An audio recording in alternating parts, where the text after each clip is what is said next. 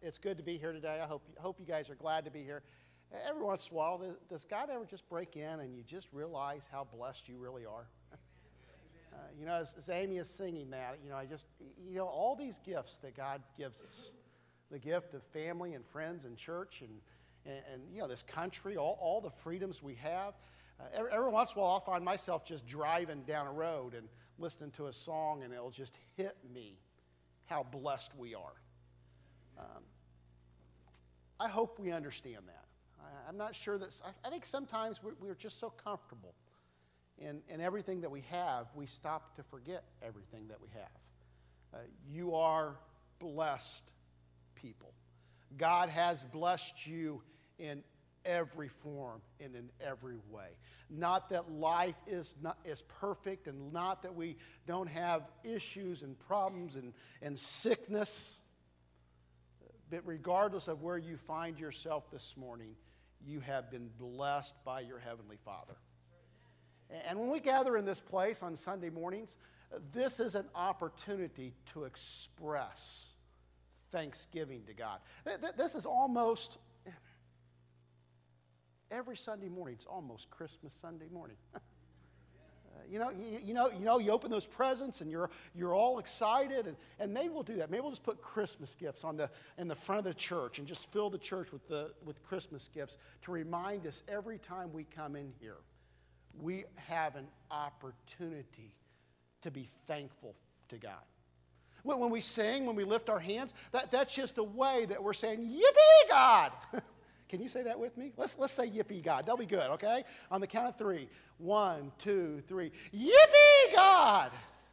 And maybe amen, something that doesn't fit into your jargon, or praise the Lord, but maybe you can just say, no, that would be awesome. Why don't you use that one Sunday morning? If you have a visitor sitting next to you, I want you just to go, yippee! And just see how they react to that. We have a God who is worth yippee. And as we gather on Sunday mornings, I hope as we walk in those back doors that we're not waiting for the emotion to hit us or a song to hit us just right, but we are here to say, yippee God. Thank you for all that you've done in my life. Stand with me, if you will, for the reading of God's Word, James 1, 12 through 18. Continuing our radical faith, look at the book of James. Blessed is a man, or a woman, who perseveres under trial, for once he has been approved, he will receive the crown of life, which the Lord has promised to those who love him. Let no one say when he is tempted, I am being tempted by God. For God cannot be tempted by evil, and he himself does not tempt anyone. But each one is tempted when he's carried away and enticed by his own lust. Then when lust has conceived, it gives birth to sin. And when sin is accomplished, it brings forth death. Do not be deceived, my beloved brethren. Every good thing given and every perfect gift is from above, coming down from the Father of lights, with whom there is no variation or shifting shadow. In the exercise of his will, he brought us forth by the word of truth, so that we would be a kind of first fruits among his creatures. Lord, bless your word to our hearts today.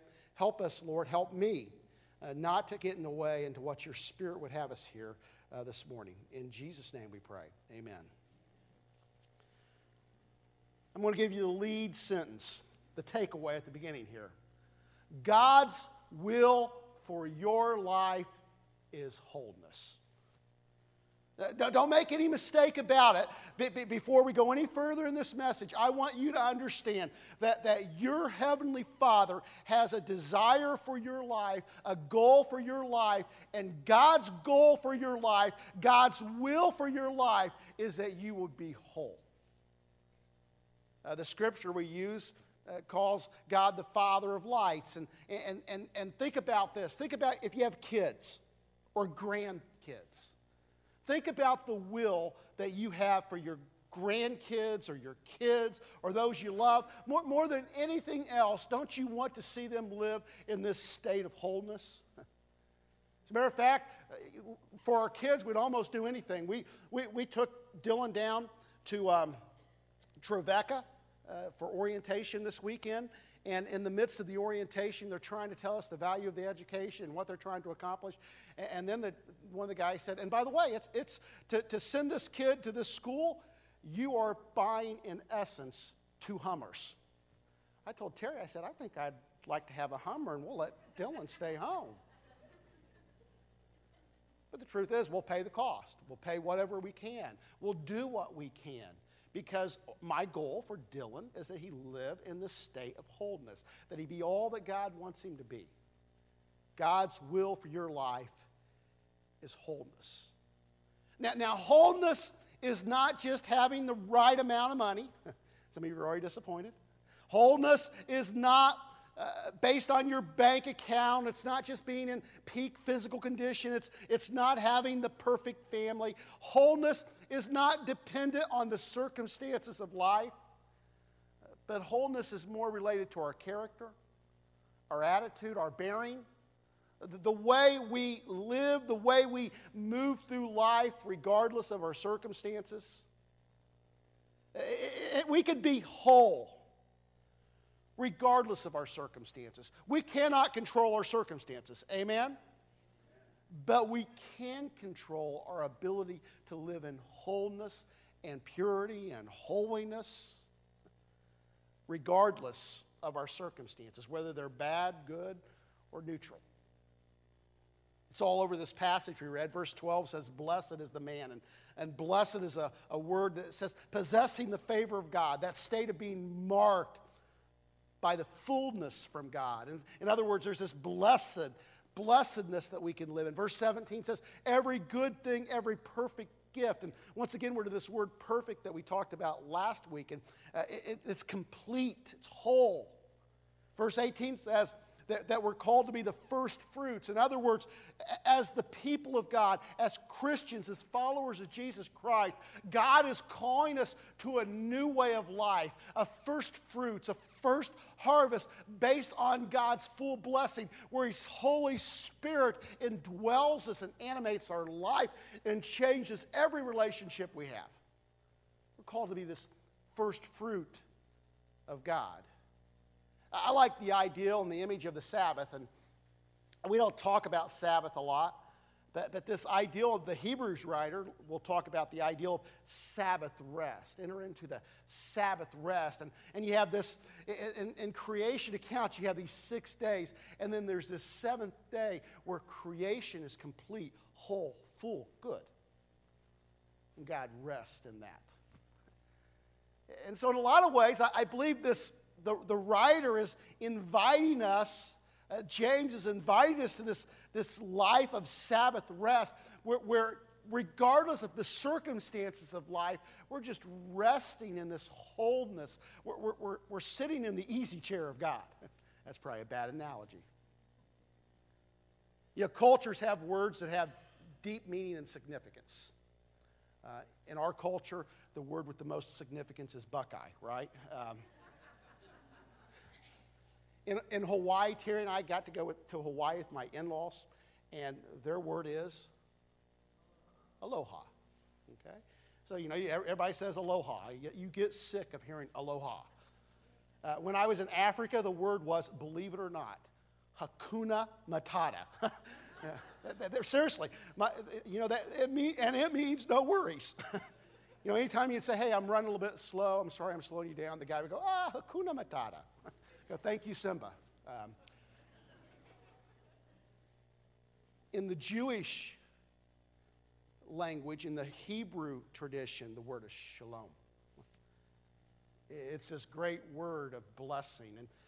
And you know, roughly translated, it's peace. You know, and I believe when Jesus says to the disciples, my peace I give you, my peace I leave with you, I believe Jesus says, my shalom I give you, my shalom I leave with you. Shalom is a good word because it encompasses, it's not just an absence of conflict, but it's, you know, well-being and completeness and prosperity and health and safety and harmony with God and others. It's wholeness. God's will for your life is wholeness, peace, shalom, Sabbath rest, holiness, fullness, however you want to look at it. But we don't always live in that wholeness. Amen? Even believers sometimes, if we were honest, we would acknowledge that there's times that life's not as whole. And we know there's something missing. There's more that God has in mind for us. And James says we can have this hope of wholeness and completeness and fullness even in the midst of trials. Even when circumstances are bad, we can have this peace, this rejoicing, this thankful trust in God regardless of what's going on. And we looked at this last week, and we used the phrase intentional theological consideration. And, considering our circumstances, considering our attitudes, considering where God is taking us. But this week, we're going to use that same jargon, that intentional theological consideration in relation to our desires or passions. And so in your bulletin, there's a little place where you can do some just personal. We're going to take 30 seconds to a minute. It asks you, what are your passions? What are you passionate about? Take some time and just think about that. I'm going to wait 30 seconds. You can be writing while I'm preaching. Just keep it in your mind too. What are you passionate about?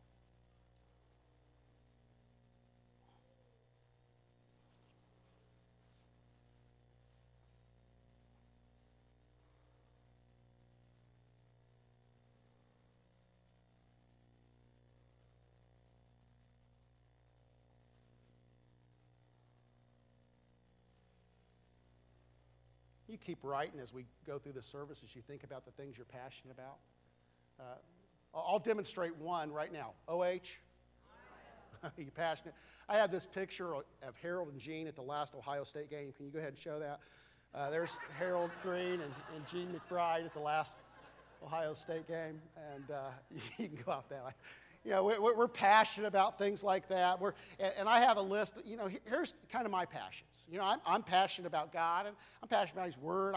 I'm passionate about my family. I'm passionate about my church. And I'm sorry I'm a Hoosier.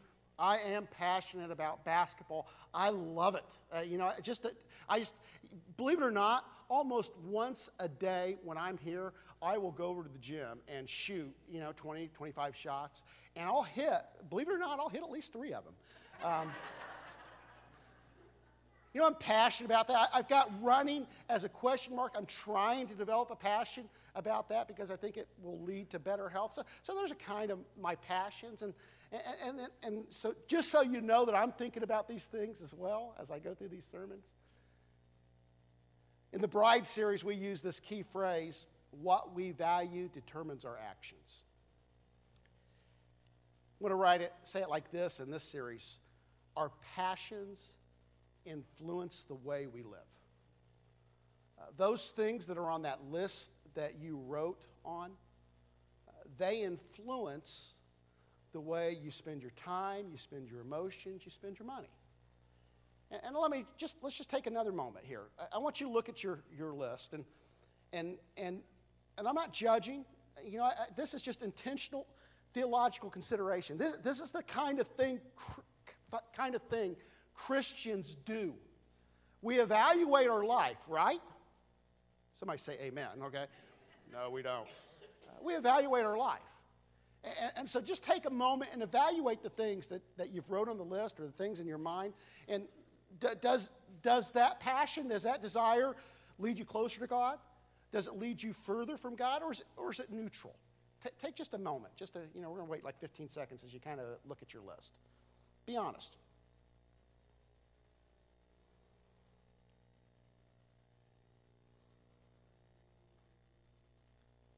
So we're created to be loving beings.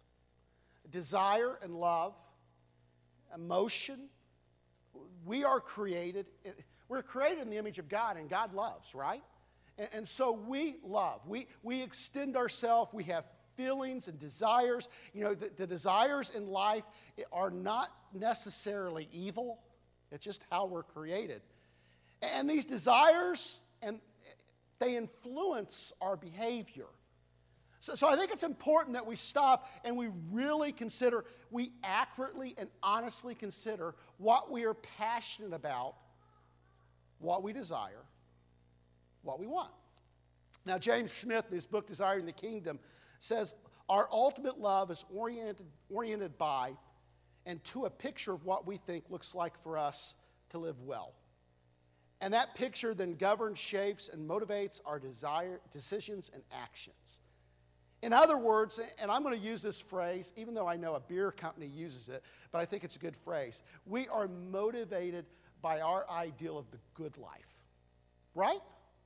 All of us are. We have this ideal of what the good life, the best life, what it means to live well, and our actions, the way we live, are motivated by a desire to inhabit that space of what we call the good life.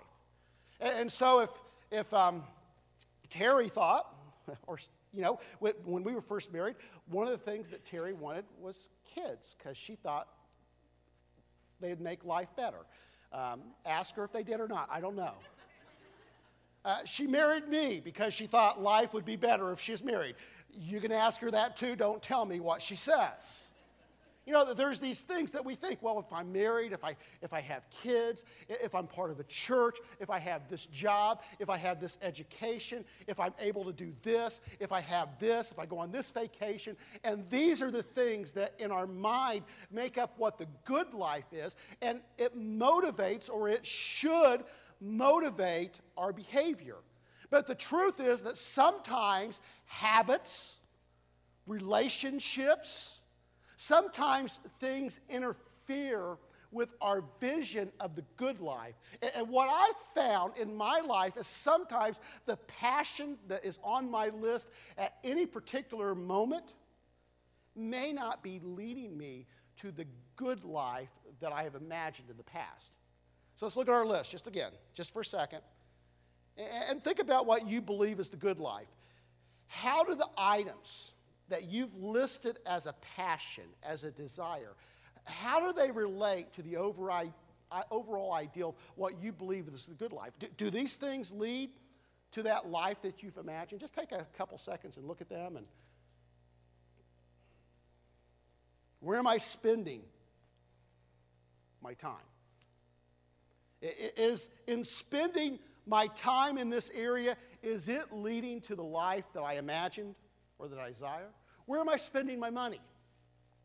Where am I spending my emotional energy? Is this leading me to my ultimate view of the good life, the life worth living? So I think it's important in services like this, as we're talking about these things, before we go any further, sometimes when we carefully consider and where you spend your money, where you spend your time, where you spend your emotional resources, those are truly the things you're passionate about. Are those things truly leading you to the life that you imagine? The life that I believe in a church, the life that God is calling you to. But before we even get to that, and we'll get further into that later in the sermon, is it even leading you where you want to go? Every person has desires. And these desires and these passions have an effect on the way we live. They move us towards something. So my question is, are my passions, or your passions, or our passions leading us to a better life? We can have a passion for something that can lead to something better, but not necessarily a better life. Howard Schultz is not the founder of Starbucks, but he's the one that took Starbucks to the point that it is now, that you see it as a global phenomenon. With all you have to see is the symbol and say, oh, good coffee, or bad coffee, whatever your perspective is. But he has a book called, his first book was called Pour Your Life Into It. Anybody ever read Howard Schultz? It's worth reading. I mean, it is worth reading. This guy is crazy passionate about coffee. I mean, he talks about coffee, and it's, oh, the aroma, it's like a new continent. And, I've discovered, he's passionate about coffee. And it translated to a very successful coffee chain, a very successful coffee franchise. I like Starbucks coffee, but I don't know that it changes my life. Probably I'd be just as happy with instant coffee. I don't have that kind of a taste bud for as long as it wakes me up, it is good coffee. And honestly, I don't think coffee leads to the wholeness that only God offers, or does it? Does somebody believe that coffee leads to the wholeness that, yeah, some of you do? So we could have a desire, a passion for something that doesn't necessarily have a positive impact on the kingdom or a negative. It could be just simply neutral. Verse 14 and 15 in my translation, though, uses the word lust. And the word is desire here. And what James is talking about is, if we were honest, some of our desires lead us away from God and not towards God. That it's not just a passion, but it's something that's leading us to a place and a world we don't want to be. James recognizes that in the midst of trials, God calls us to this closer walk towards His wholeness. And when we move away from God, this is a reflection that our desires are wrong. Anybody remember Flip Wilson? What'd Flip Wilson say? The devil made me do it. Was that Geraldine that said the devil made me do it? Yeah. You younger generation that never knew Flip Wilson, I am so sorry. He was funny. Probably don't even know who Carol Burnett is either, do you? Red Skelton? Okay, well, we'll stop. Can we get to the brunt of this? James is saying it's not God's fault. It's not the devil's fault. When we fell, when we sin, when we stray, it's in here. Our desires are out of whack. We live in a world that nobody takes responsibility for anything anymore, right? My boys, one of the things I hammer into them, it's always, and they hear this often from their dad, you can mess up, it's okay, but just tell me you messed up. It's not the teacher's fault. It's not the dog. We don't even have a dog. I don't know why you're blaming the dog for eating your homework. Own it. James is saying, when we sin, we own it. That we examine our own desires, our own passions, and we move away from God. This is a reflection that our desires and our passions are out of whack, and it's an opportunity. Have you ever thought of this? Confession and recognition of sin is an opportunity to move towards God. When God reveals that, He's not hammering us. He's saying, listen, your desires are wrong here. I want you to be here. Wrong passions lead us down wrong paths. Anybody ever been down a wrong path? I've been down a wrong path. Metaphorically, literally, in every way I've been down a wrong path. I want you to know that when I preach these messages, I've lived this, and sometimes I still live it. Where my attitudes are out of whack, and I realize that there's something wrong with my desires, and I need to put them under the blood. Wrong passions lead us down wrong paths. And James is inviting us to something better than wrong paths. We've called this series Radical Faith, and I would say it like this: radical faith is passionate about God. Matter of fact, as you begin, I believe the tone of this book is set in the first verse. I believe the tone of this book is set in the first 5 words. James, a slave. I belong to God. Passionate faith is this faith that is just, it's not about me, it's not about my will, it's not about what I want, it's not about my comfort, but it's about God. Now we can see this as this great obligation, and it is, but it's also this royal calling. You are called to be a slave to the King. It's not only James that says this, Paul says the same thing. Paul says things like, to live is Christ and to die is gain. In other words, my whole life is oriented towards God and following God and pleasing God. My passion is driving me to God. So, well, these are super saints, but I don't think so. Paul says things like, imitate me. Have the same attitude as me. Paul writes, have the same mind and attitude as Jesus Christ. Not because God just wants to put our will under His thumb, but God is calling us to something bigger and better. God is calling us to wholeness, and this wholeness is found in being a slave to God.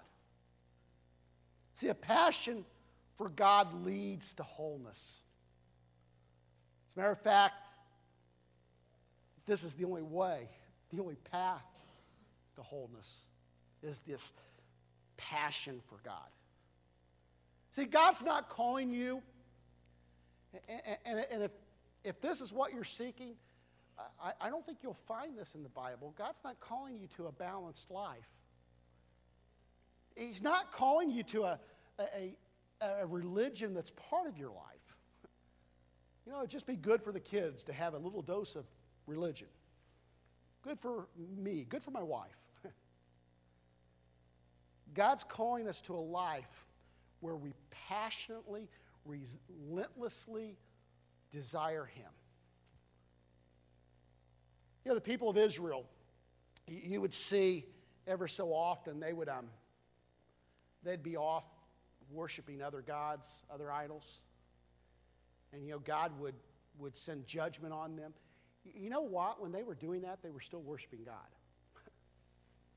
There's always temple worship and some ideal of worshiping God, but they would include it. It's a picture of our world. It's a picture of the church. God is worshiped, but there's all these other things that we think, well, maybe it's that too. Maybe it's God and. See, God's not calling you to a balanced life. He's calling you to a passionate desire for Him. If we go back where we started, God's will for your life is wholeness. That's what He wants. He wants wholeness, completeness, fullness. Are you whole? Honestly, are you whole? Do you feel whole? Are your passions leading to wholeness, to fullness? If God is the ultimate target, are your passions driving you to God? Now, our passions, our desires, they run a broad spectrum. In the Bible, they use the phrase the carnal nature, and they use people are fleshly, and Paul writes letters to believers using that language. You're still carnal. You're still fleshly. And Paul talks to them about this ideal of being driven by the carnal nature or the fleshly nature, and how that drives them, and the passions of that. In his book, Coffee Shop Theology, Frank Moore uses, instead of the phrase carnal nature or fleshly, self-centeredness. And I kind of like that language. Paul, I think that resonates. And maybe even here this morning, some of you, if Paul were to talk to you, the Apostle Paul, not me, he'd say you're self-centered. All that you do is motivated by pleasing yourself. And can I tell you, when you're self-centered and not God-centered, your passions drive you away from God. And there's this constant battle in your spirituality. It's revival comes and you go to the altar and there's like a week where you're like on fire. And then vacation comes and you're like just out on the sea.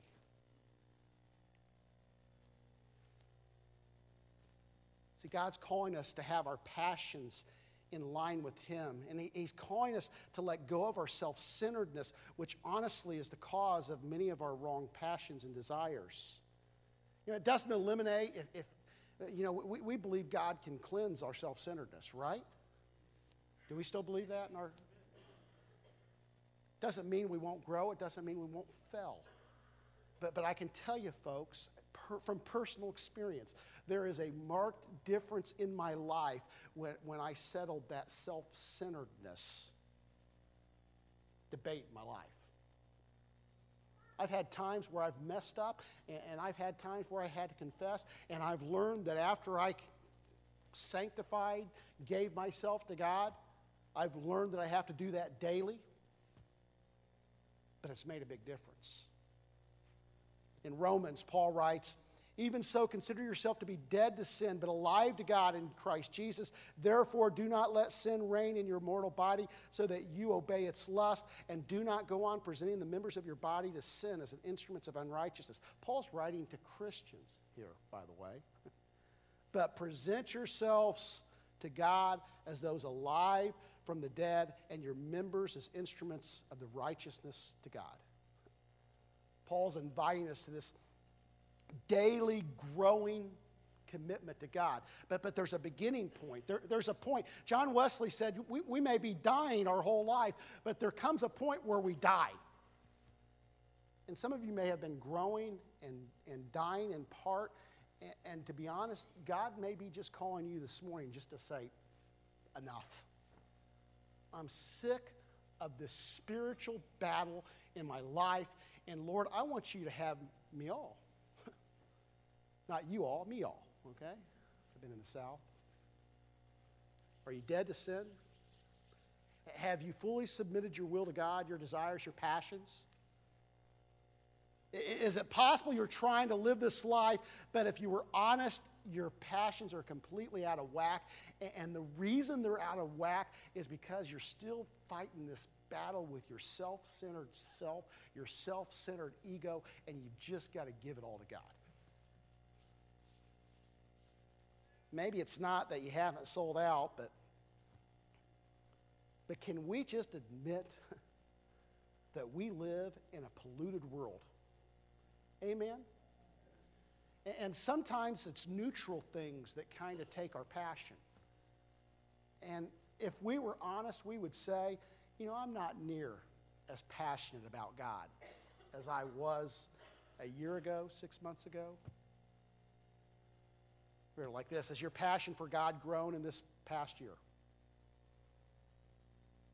Maybe in the past year there's been a detour. Maybe if you were honest, you would realize that, or you would admit that, honestly, I don't have a desire for the Word. I don't have a desire for prayer. I don't have a desire for church. I don't want to serve. I don't want to give. God's will for your life is wholeness. And wholeness is found in this passionate, relentless pursuit of Him. Amy, are you in here? Can you come up and just play real quietly? Stand with me if you will. We're just going to take a few moments. And we'll leave some space for prayer. And, altars are just great places to meet with God. And I'm going to wait just for a moment. I'm going to pray with us, and then I'm going to wait for a moment and give us some space to pray. I'll let you sit down here in a second, but I'm letting you stand just in case to make it easier to come. Maybe you're at what I was talking about earlier. You just need to give that self-centered part to God. Maybe it's just the pollution of life. And maybe it's just, you just want to say, thank you, God, for being so good. This time serves, and this area serves, and this space serves all those purposes. So I'm going to pray for us, and then I'm going to invite you to come, and then I'll have you sit in just a second, and we'll spend some time in prayer. Lord, help us to be obedient to you. May we not hold anything back. Lord, as you lead us, as you call us, may we respond.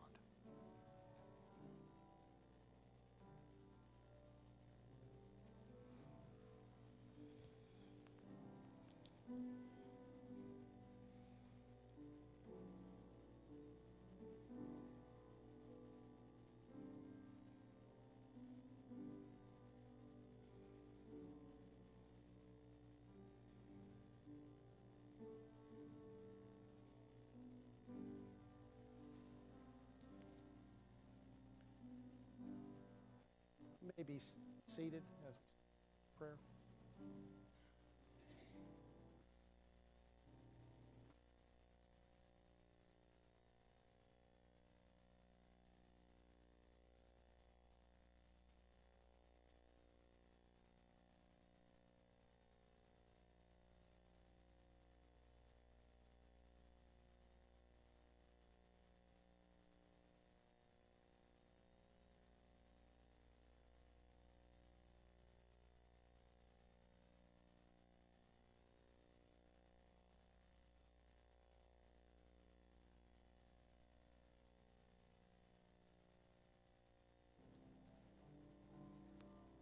Our Heavenly Father,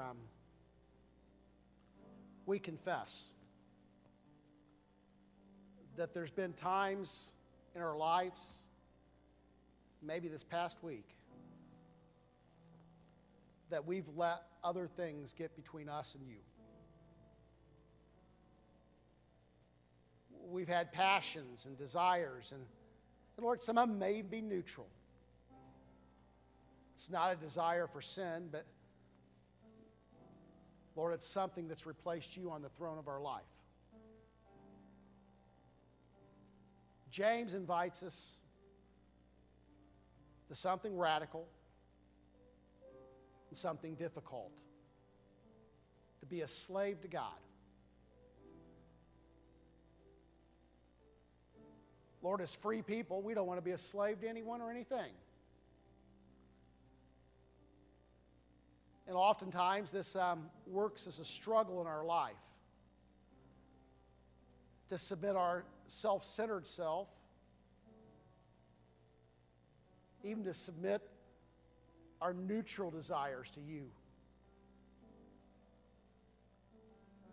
But the truth of it is that God wants it all.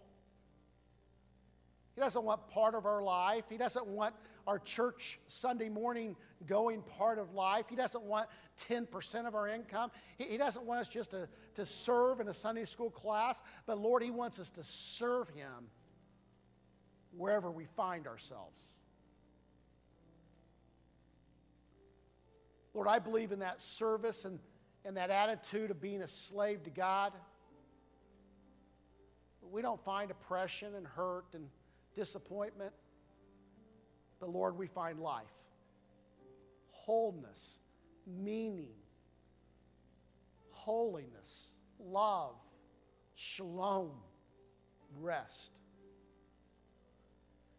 So Lord, to people that have enough put on them already, I pray, Lord, that this pastor's message will not be just simply another obligation.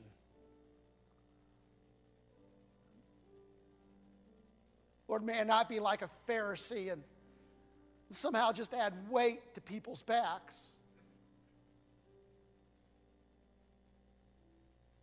But Lord, may we see the wonder and the glory and the peace that comes by being fully submitted to you, being living sacrifices that you can use. Lord, as I consider those who are praying in their pews and those who are praying at these altars, Lord, I realize that tomorrow we'll get up. We'll have another choice to make. Will we choose you or will we choose our own way? That's the problem with the living sacrifice.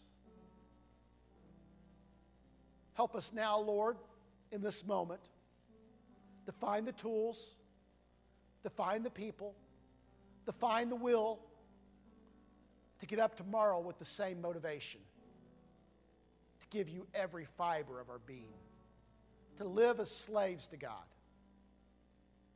And in that relationship, Lord, may we see wholeness and fullness. Now, Lord, I love you. I praise you. I thank you for your work in my life. I thank you for this church. And Lord, I believe I speak for each individual in this sanctuary today as we give you thanks for your goodness. Every good and perfect, complete, whole thing. Every relationship that we have, our jobs, our houses, our cars, every good thing we have comes from our Father's hands. And so, Lord, we will honor you with our lives. We will follow you passionately. And, Lord, we will try to live lives that bring glory to you. In Jesus' name we pray.